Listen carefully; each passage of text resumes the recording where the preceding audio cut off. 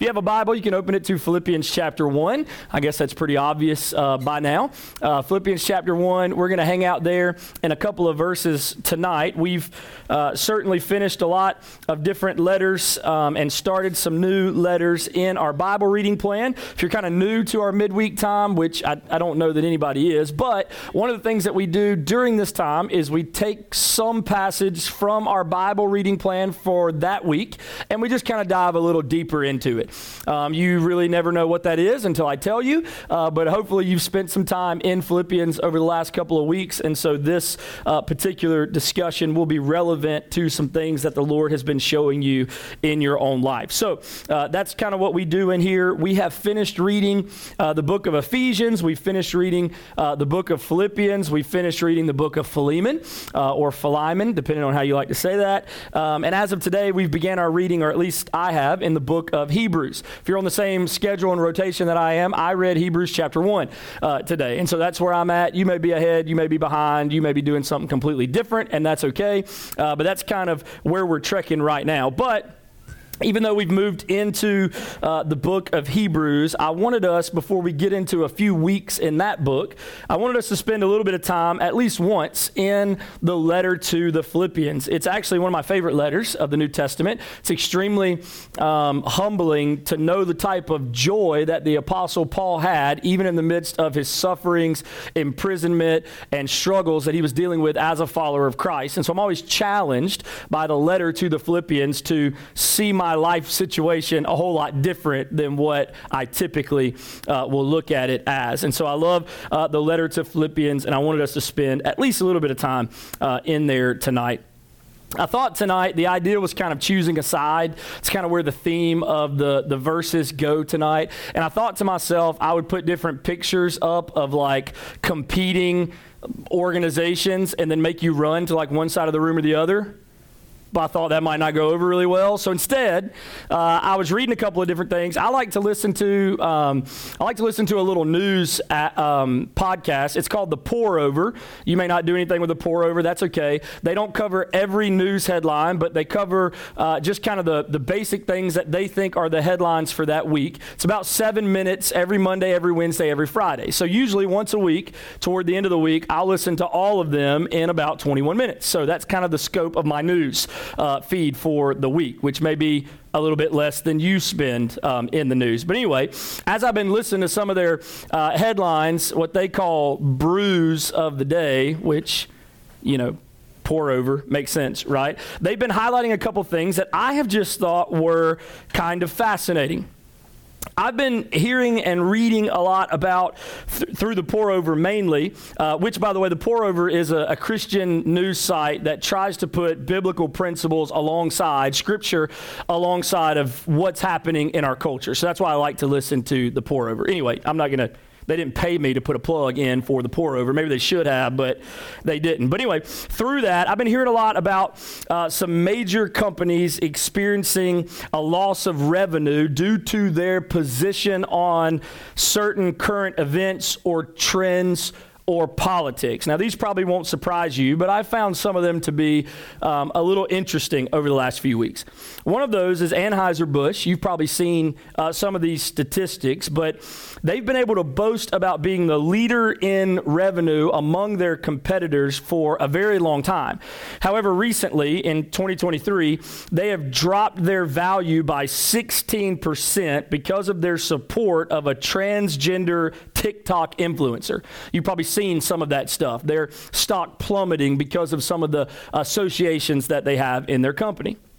I've been hearing a lot about other companies like Target and Pfizer and AT&T. All of them have also lost an average of 16% in revenue, wiping out, here was the number, wiping out $80 billion in market value due to their support of particular politics. Another one that I've been hearing a lot about is Disney. According to worldofreal.com, they claim that Disney has lost $900 million on its last 8 studio releases, mostly because of the agendas that they seem to be pushing in some of their latest movies. One of the most interesting controversies, though, that I've heard about this week has been CMT's removal of a music video by famous Jason Aldean. Thank you. Be honest, I'm not a country music fan, and I wasn't even really sure how to pronounce his name. Nonetheless, the song, I did listen to it because I was interested. The song that they have removed, in connection with its video is Try That in a Small Town. Many of you, maybe you listen to country music, so that's normal, or maybe you saw the headline and so you were interested like I was. But anyway, I did a little more research into it.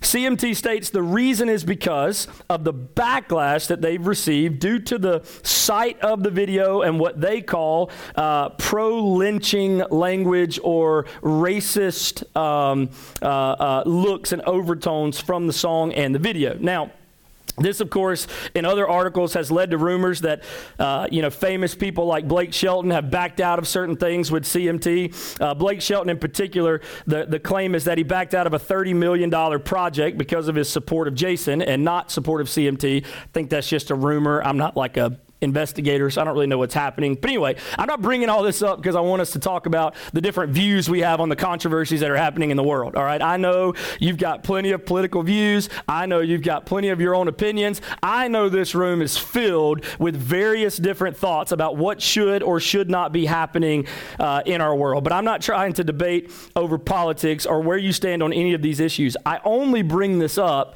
because of what we will be faced with in our lives, that each of us will be faced with opportunities in which we will have to choose a side. Rather than those particular articles, I could have just put a Coca-Cola bottle on one end and a Pepsi bottle on the other, right? Like at some point in our lives, we are forced to choose a side. And as I was reading this scripture in Philippians, I thought about the ways in which we make a stand or the ways in which we choose a side. And I wrote a couple questions down. Will we choose to live a certain way or support a certain stance because the world around us chooses to do so? Will that be the basis on why we follow or support or stand the way that we do? Will we do so because it feels like the right thing to do? Is that the other way in which we will decide what side we will find ourselves on? Or, here's the third question I wrote down. Will we choose to live a certain way or support a certain stance because we long to honor God with our lives? Right? Will it be because everyone else is doing it? Will it be because deep down within us somewhere this feels like the best option? Or will it be because we understand, based on Scripture, how we are as followers of Christ to honor Him best with our lives? Well, this, in my opinion, is part of the discussion that Paul's having to the church at Philippi in chapter 1, verses 20 through 30. As a matter of fact, he makes it clear how he will choose to live his life in verse number 20. I want you to look at it with me before we jump into the entirety of the text. I want to read Philippians 1:20. Here's what Paul wrote. He says, "As it is my eager expectation and hope that I will not be at all ashamed, but that with full courage, now as always, Christ will be honored in my body, whether by life or by death." Now I want to highlight Paul's goal in life, based on verse 20, is now as always, Christ will be honored in my body. Now, the word for will be honored means to make great or exalt or bring glory. The New King James Version uses the word magnified. Paul's mission seems to be similar to a former campaign slogan that we heard before. You remember it? Make America Great Again. You remember the hats, the t-shirts, the signs? You remember all these slogans? It would seem as though what Paul is saying is not necessarily make America great again, especially since there was no America in their minds at the time, but rather make Jesus great again. He wanted, with his life, to enlarge the worth of Jesus in the minds of all people. His life was lived so that everything would point to the greatness of Jesus. I love this phrase. I don't know where I read it from, but Paul wanted his life to be a telescope that would magnify the closeness of God and a microscope that would magnify the greatness of God. That was his desire with his life. Whether it was to take someone that seemed far away and help you see how near and dear and close he is, or whether it was to take something that seems so simple, so easy, so small, but to magnify the greatness of who God really is. Either way, his goal in life or death was to show people Jesus. He wanted to be able to say to anyone, friend or enemy. Think about that for a moment in Paul's testimony. Friend or enemy. He wanted to be able to say to them that they could know what Jesus is like just by being around Paul. John Phillips wrote this. He said, talking about Paul, he wanted to bring Jesus so close to others, to make him so large that they could not help but see him. They could not be around Paul and not see Jesus. His desire was to not be at all ashamed, but with full courage, bring honor to Christ. Now, Paul makes this evident even more so when he wrote the words, "It is my eager expectation and hope." That's there in verse 20. It is my eager expectation and hope that I will not be at all ashamed, but that with full courage, now as always, Christ will be honored in my body, whether by life or by death. It is my eager expectation and hope. Now, this phrase, eager expectation, literally refers to stretching your neck. Now think about that for a moment. The word for hope is another word for expectation. So the words together, literally, eager expectation and hope, could be translated like this: eagerly expecting an expectation. Seems a little redundant, right? There's a reason for that. He is highlighting how much he longs to make the name of Jesus famous. Here's what I think about with this whole idea of stretching your neck. I think about waiting in line for an amusement park ride when my kids just could not wait to get there, right? The anticipation was about to blow their minds. And so they're looking. They cannot wait. They're sticking their neck around the crowd to see how much longer till we get there. I think about waiting in traffic. What is going on up there? Why are we all piled up? Who's going too slow in the front that's making everybody mess up? And you're swerving to the right. Hey, Kayla, can you see on that side? You're swerving to the left. I'm trying to look. I don't know what's happening there, right? Anticipation. I need to know how much longer, what's happening. I think about a wreck in the road. When you pass by, you stretch out your neck, even as you're passing, almost to the detriment of another wreck, right? So that you can see exactly what's taking place. That's the kind of expectation, anticipation that Paul's referring to. But here's the catch for Paul. He's not talking about an amusement park ride. He's not talking about waiting in traffic. He's not talking about a wreck where he wants to be nosy and see what's happening. He is talking about the kind of eager expectation and hope when it comes to bringing honor to Jesus through sharing him with the world. That's the eager expectation that he has. That's the hope that he has. His anticipation is not for entertainment or freedom from traffic. It's from the opportunity awaiting him to honor Jesus with his life. What a picture of what a disciple of Jesus should look like. One who brings honor, one who magnifies Jesus. Now, what I love about the rest of these verses is this is just his intro into what the magnification of Jesus looks like. He explains to us, as followers of Christ, what it looks like to honor Jesus with our lives. And that's what I want to show you really quickly tonight. Number one, here's what Paul tells us. We can bring honor to Jesus through our relationship with God. That's pretty basic, right? We can bring honor to Jesus through our relationship with God. Move on to verse 21. Paul says, Philippians 1:21, for to me, he's talking about honoring Christ, by the way, magnifying him in everything that he does, for to me, to live is Christ and to die is gain. This is a very familiar passage of Scripture. As a matter of fact, there's only one other verse that might be more famous in Philippians, and that's Philippians 4:13. No, Tim Tebow did not write that. It came from the Apostle Paul, inspired by the Holy Spirit, but it may be more popular than this one. But This is probably second most popular. For to me to live is Christ, and to die is gain. Now, what in the world is Paul trying to communicate to us about how we honor Jesus through our relationship with God? Well, let me show you this. Our existence belongs to Jesus. Our existence belongs to Jesus. Everyone lives for something. Everyone lives for someone. We could all finish this sentence. For to me to live is, you fill in the blank, right? You may not have Christ in there, but you've got something that you live for. You've got someone that you live for. This could be pleasure, fame, wealth, popularity, a relationship, work, whatever we place our particular identity in. That is what we live for. Even the Apostle Paul tells of a time when he lived for things other than Jesus. When he shares his testimony in Acts chapter 22, he's clear. There was a day when he was not living for Christ. To live didn't mean Jesus, but now it does.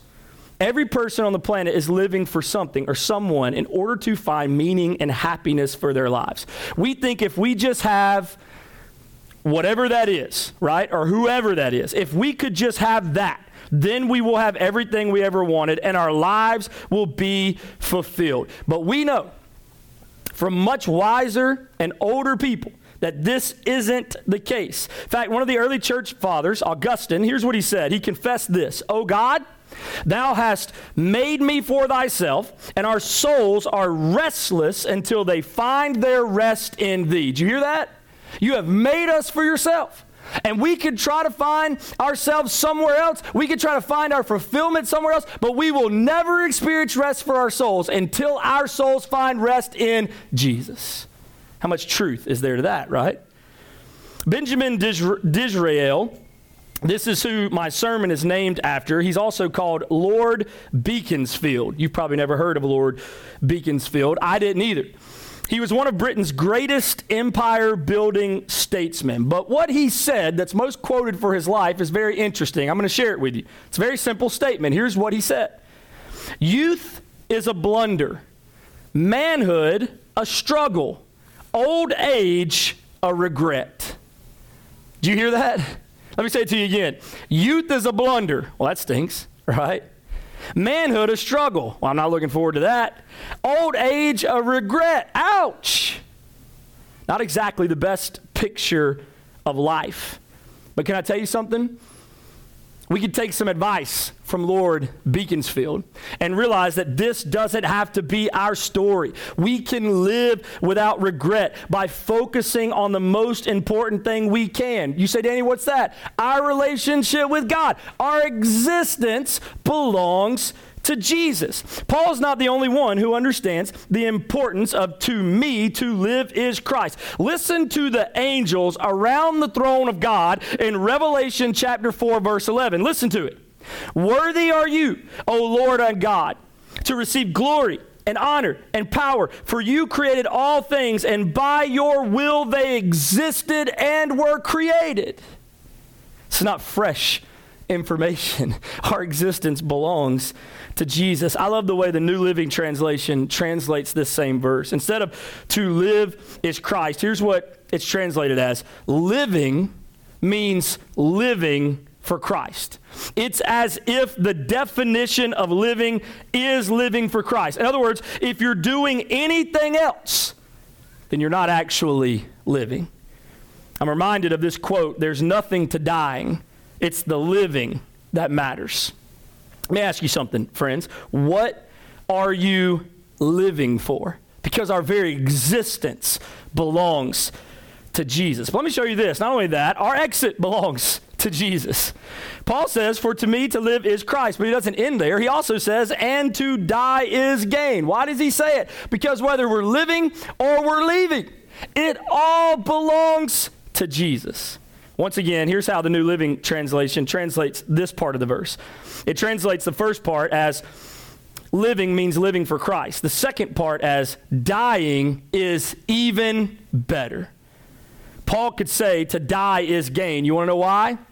Because he could also say to live is Christ.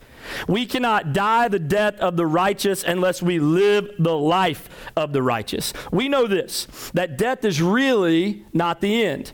Hebrews chapter 9, verse 27, we'll read that in a couple of weeks.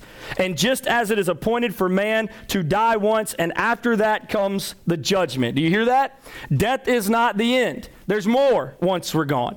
Death simply ushers us into the next phase of eternity. The writer of Hebrews says that starts with what he calls judgment. He said, Danny, what's he referring to? Well, the Bible tells us about two different judgments, only two.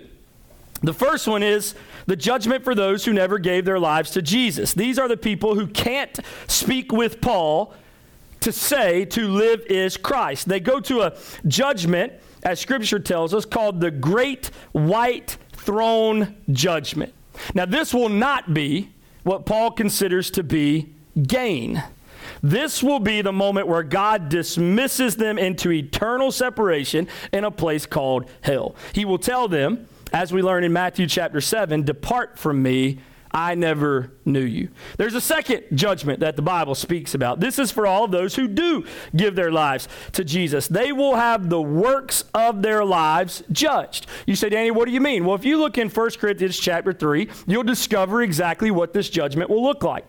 Every work that we have will be tried by fire, and those that were glorifying to God with eternal value will be turned to gold, or silver, or precious stones, which, by the way, we will then lay down at the feet of Jesus as offerings to him. Those that were not glorifying to God with eternal value will burn up like wood or hay or stubble. Now, all believers are saved, and they will be in heaven. But those works that were of no value, that burn up, will leave the believer suffering great loss. That's what the Bible tells us. These are the two judgments. Death is not the end. Living is only good when it's living for Christ. And death is only good when it's following the life that was lived for Christ. You see that? Paul could say to live is Christ, therefore he could say to die is gain. If you can't say to live is Christ, if your existence doesn't belong to Jesus, then friends, I hate to tell you this, your exit does not belong to Jesus either. You will experience something much worse. I love some of the different ways that Paul wrote this in other places. This is in Acts 20, verse 24. But I do not account my life of any value, nor as precious to myself, if only I may finish my course and the ministry that I received from the Lord Jesus to testify to the gospel of the grace of God. It doesn't matter if he lives or dies. What's he going to do? Testify to the gospel of the grace of God. Romans chapter 14, he says, for none of us lives to himself, and none of us dies to himself. For if we live to the Lord, and if we die to the Lord. So then, whether we live or whether we die, we are the Lord's. For to this end Christ died and lived again, that he might be Lord both of the dead and of the living.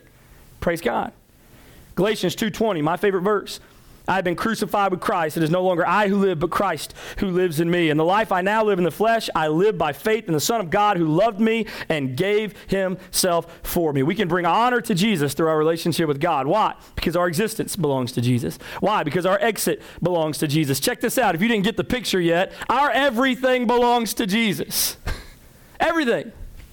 Say, Danny, what do you mean? Look at verse 22 and 23. I love how he continues. He says, if I am to live in the flesh, that means fruitful labor for me. Yet which I shall choose, I cannot tell. It's almost like he doesn't know where he's at, right? I am hard pressed between the two. My desire is to depart and be with Christ, for that is far better. Our everything belongs to Jesus. That's what Paul's talking about here.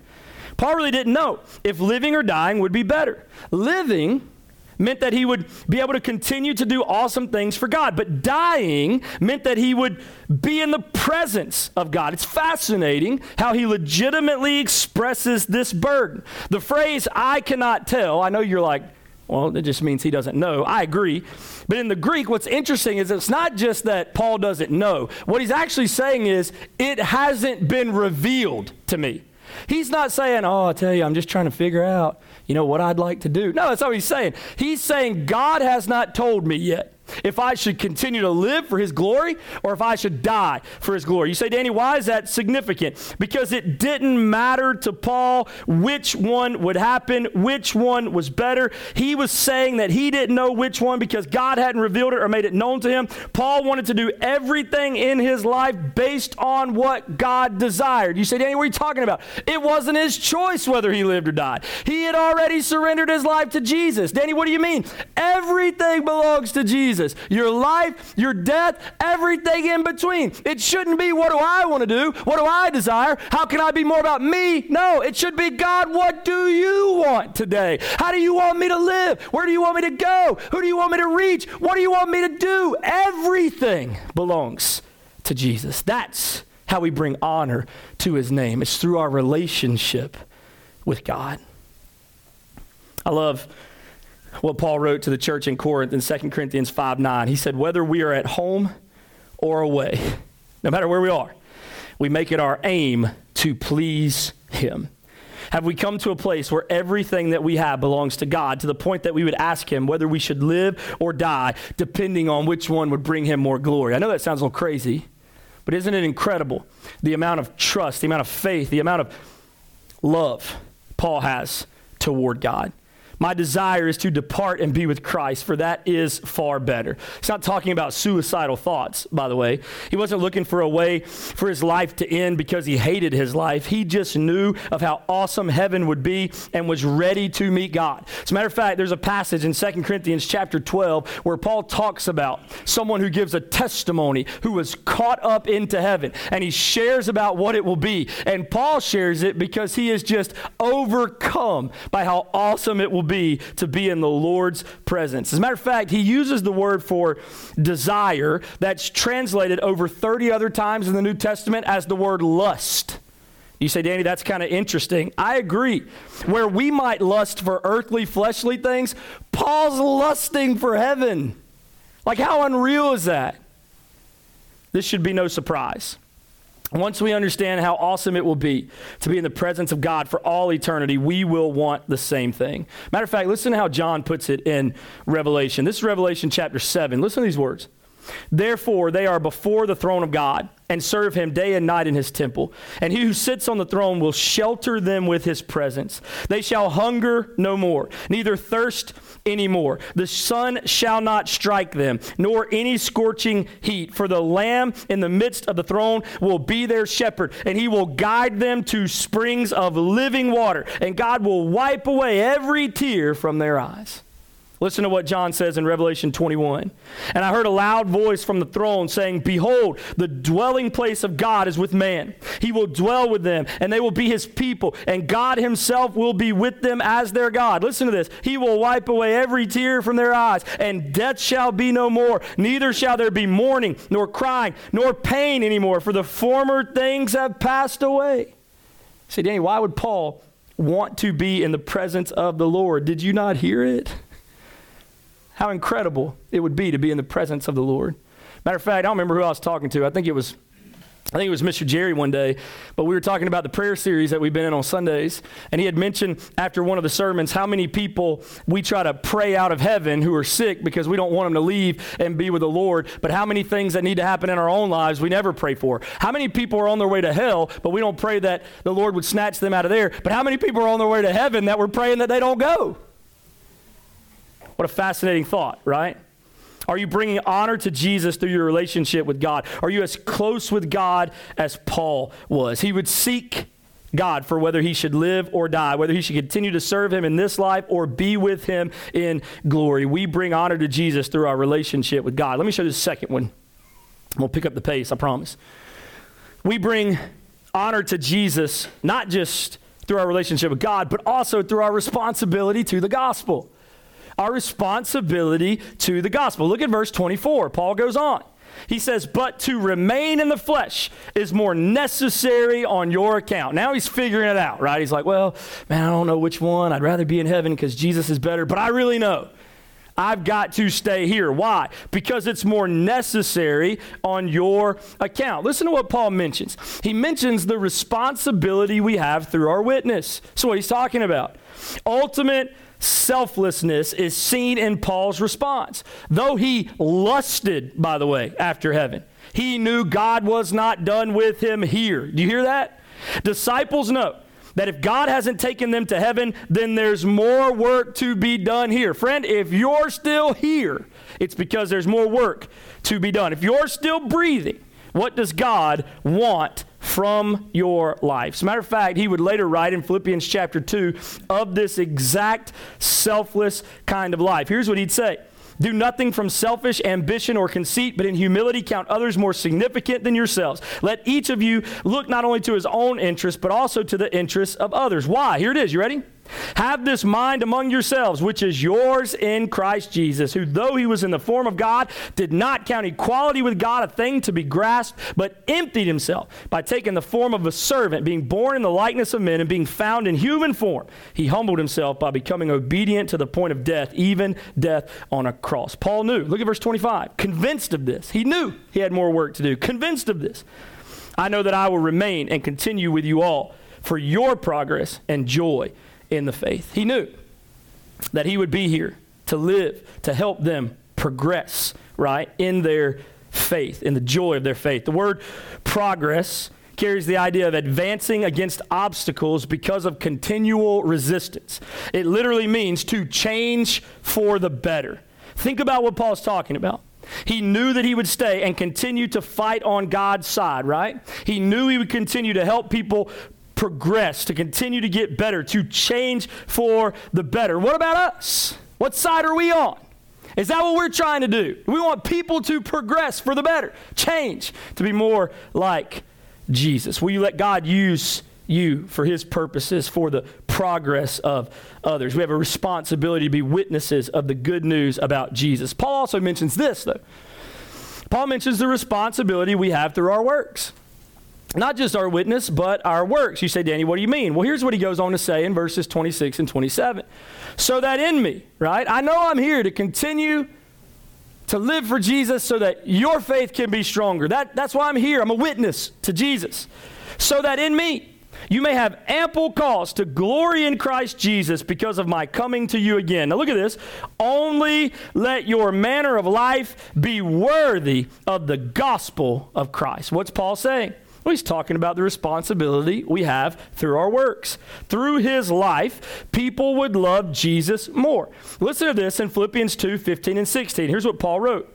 That you may be blameless and innocent, children of God without blemish in the midst of a crooked and twisted generation, among whom you shine as lights in the world, holding fast to the word of life, so that in the day of Christ I may be proud that I did not run in vain or labor in vain. I love this phrase, let your manner of life be worthy of the gospel of Christ. What's Paul talking about? Well, obviously our lives should be different than this world. Our standards are set by a higher place. You say, Danny, what do you mean? Well, the phrase manner of life comes from a word that literally means city. It's what the root means in manner of life. It carries the idea of being a good citizen, one whose conduct brings honor to the city in which they belong. Now think about that for a moment. We're certainly citizens of this earth, but we're also citizens of a place that is much greater. You say, what do you mean? We're citizens of heaven.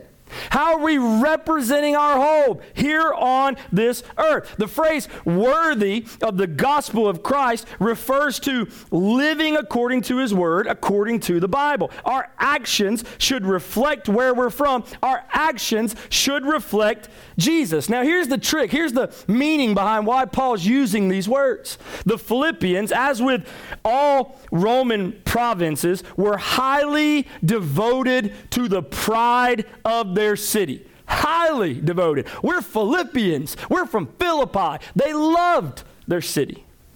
This type of pride is still seen by people from certain places today. I'll give you the best example I can think of. Take, for instance, America. I would bet everyone in this room is proud to be an American. Would you not agree? Rightly so, you are proud to be an American. So many have defended this nation with their lives. We have pride in our nation. We have songs about our nation. We fly flags proudly, wear our colors with honor. Now listen to this. Focus in. I'm not taking anything away from America. I'm also proud to be an American.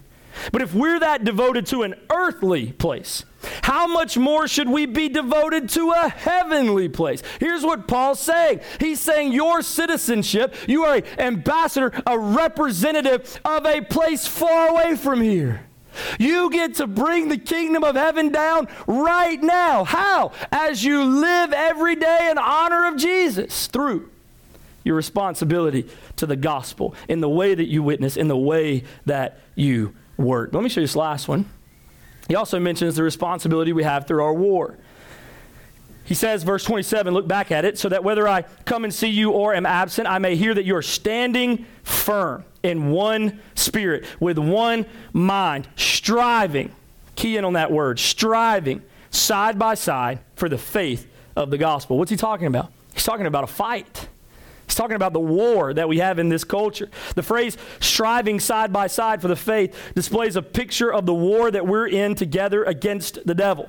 Disciples fight against the standards of this world for the sake of the message of Jesus. Now I want to pause here for a moment because I feel like we're in a room where we all agree on biblical standards, and it's really easy for us to be like, yeah, them liberals, we need to send them back to where they're from, right? Or I tell you, we need a president that'll put more guns in our pockets. Or I'm really bad at this, by the way. I don't really know what to add, right? Or those gay people, I can't believe that, right? We're in a room where we understand what the Bible teaches. But we're also in a room where we need to realize, and it's not a cop-out, so don't come at me with some kind of, Danny's all about love, and don't come at me like that, okay? Jesus loves people. He loved me in the greatest depths of my sin. Even when I was his enemy, he died for me. He didn't die for me because I did anything right. He didn't die for me because I cleaned myself up. He didn't die for me because I didn't have sin in my life. That's not why he died for me.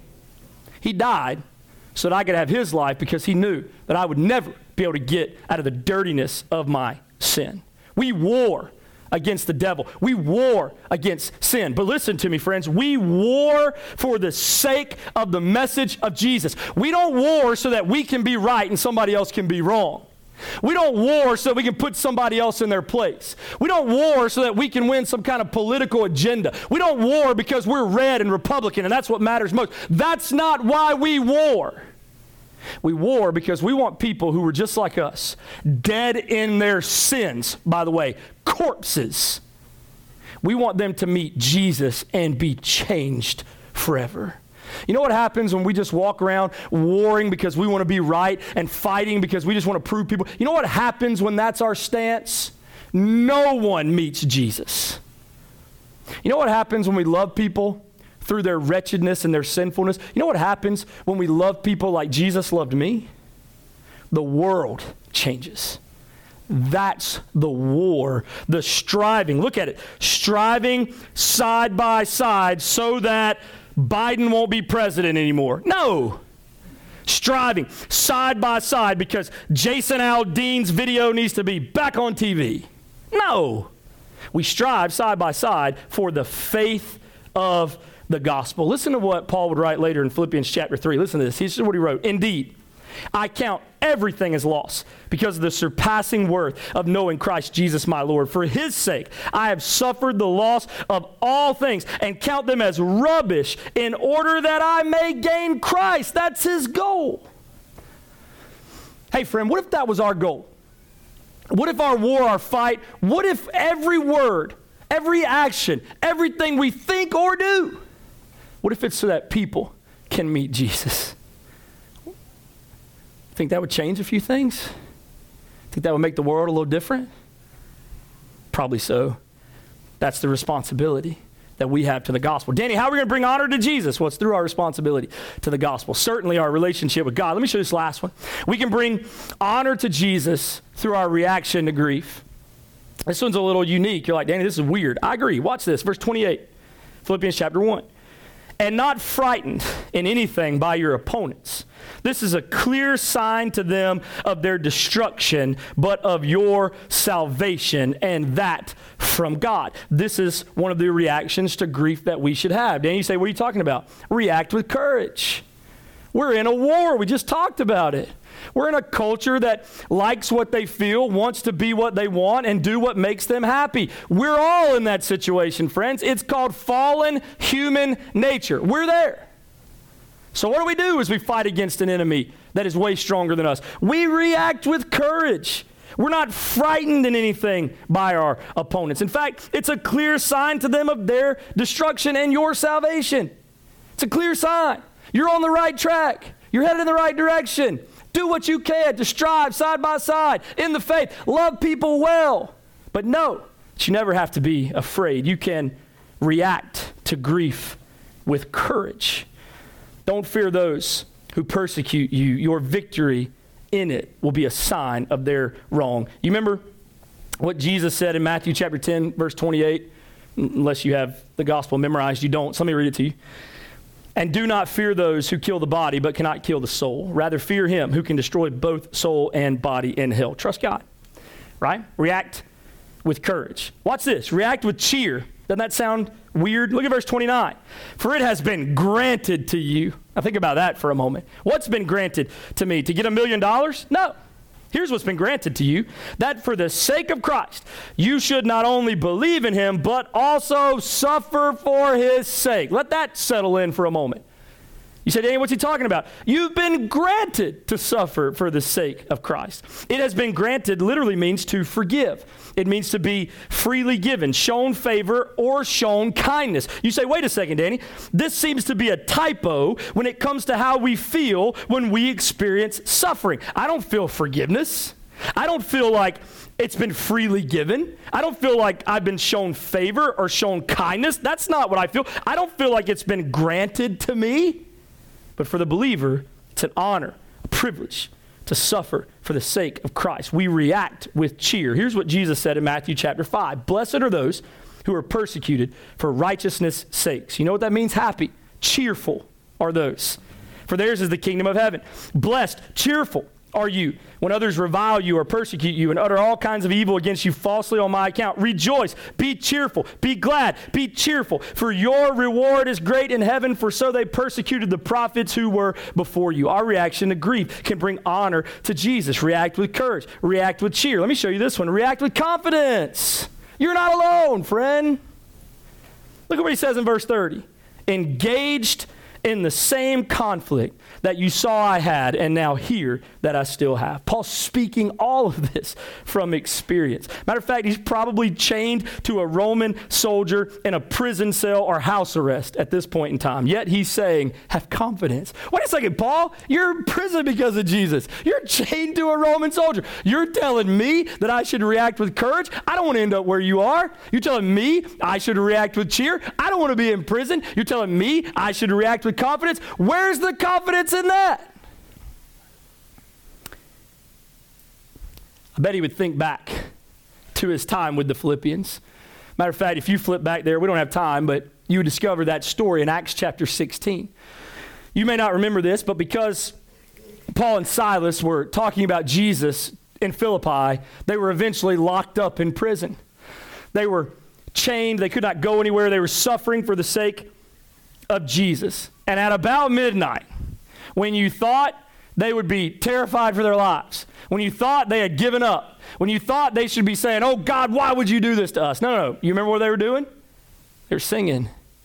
They were singing praises to God. I heard an old preacher one time, he took like some chains and he started making a sound, and then like some other people probably did some really cool things too, and it was like a jingle that was going on as they were singing praises. His imagination was they were taking them old chains and they were beating up against those bars and they were making a sound that they could sing praises to God through, all in the midst of their suffering. You remember what happened after that? Chains came off, right? God opens the prison doors. Everybody could go free. The jailer comes in and he's about to take his own life because he let everybody get out. But they're not gone. Paul says, wait, bro, don't kill yourself. We're here. And the guy said, man, I don't even know how to describe this. And Paul goes, I know how to describe it. His name is Jesus. Do you want to know him? This is Danny paraphrase, by the way.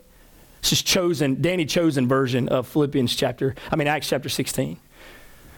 He said, hey, man, don't do anything. This is all open. This is all happening. We're all here. This happened because of Jesus. Do you want to know him? And the jailer and his entire family got saved. You say, Danny, how could we react with courage, with cheer, with confidence? Because when that is our reaction to grief, when we trust God, even in the most dire moments, when we lean into his promises, the world will be changed. He's up to something, friends. He's working something. He's doing something in your life. He's trying to make a way. Are you confident in what he's doing? Can you imagine the jailer being in the church at Philippi as they're reading this letter? You imagine that scene for a moment? Hey guys, I got a letter from Paul. Let's read it. Paul's telling them all these things. Can you imagine that guy and his family in that church? He could quickly testify to how Paul's suffering meant his salvation. Have confidence that the Lord is using your suffering for his good. We bring honor to Jesus through the way we react to grief. Can I just leave you with this thought? Our goal should be to bring the name of Jesus honor in all that we do.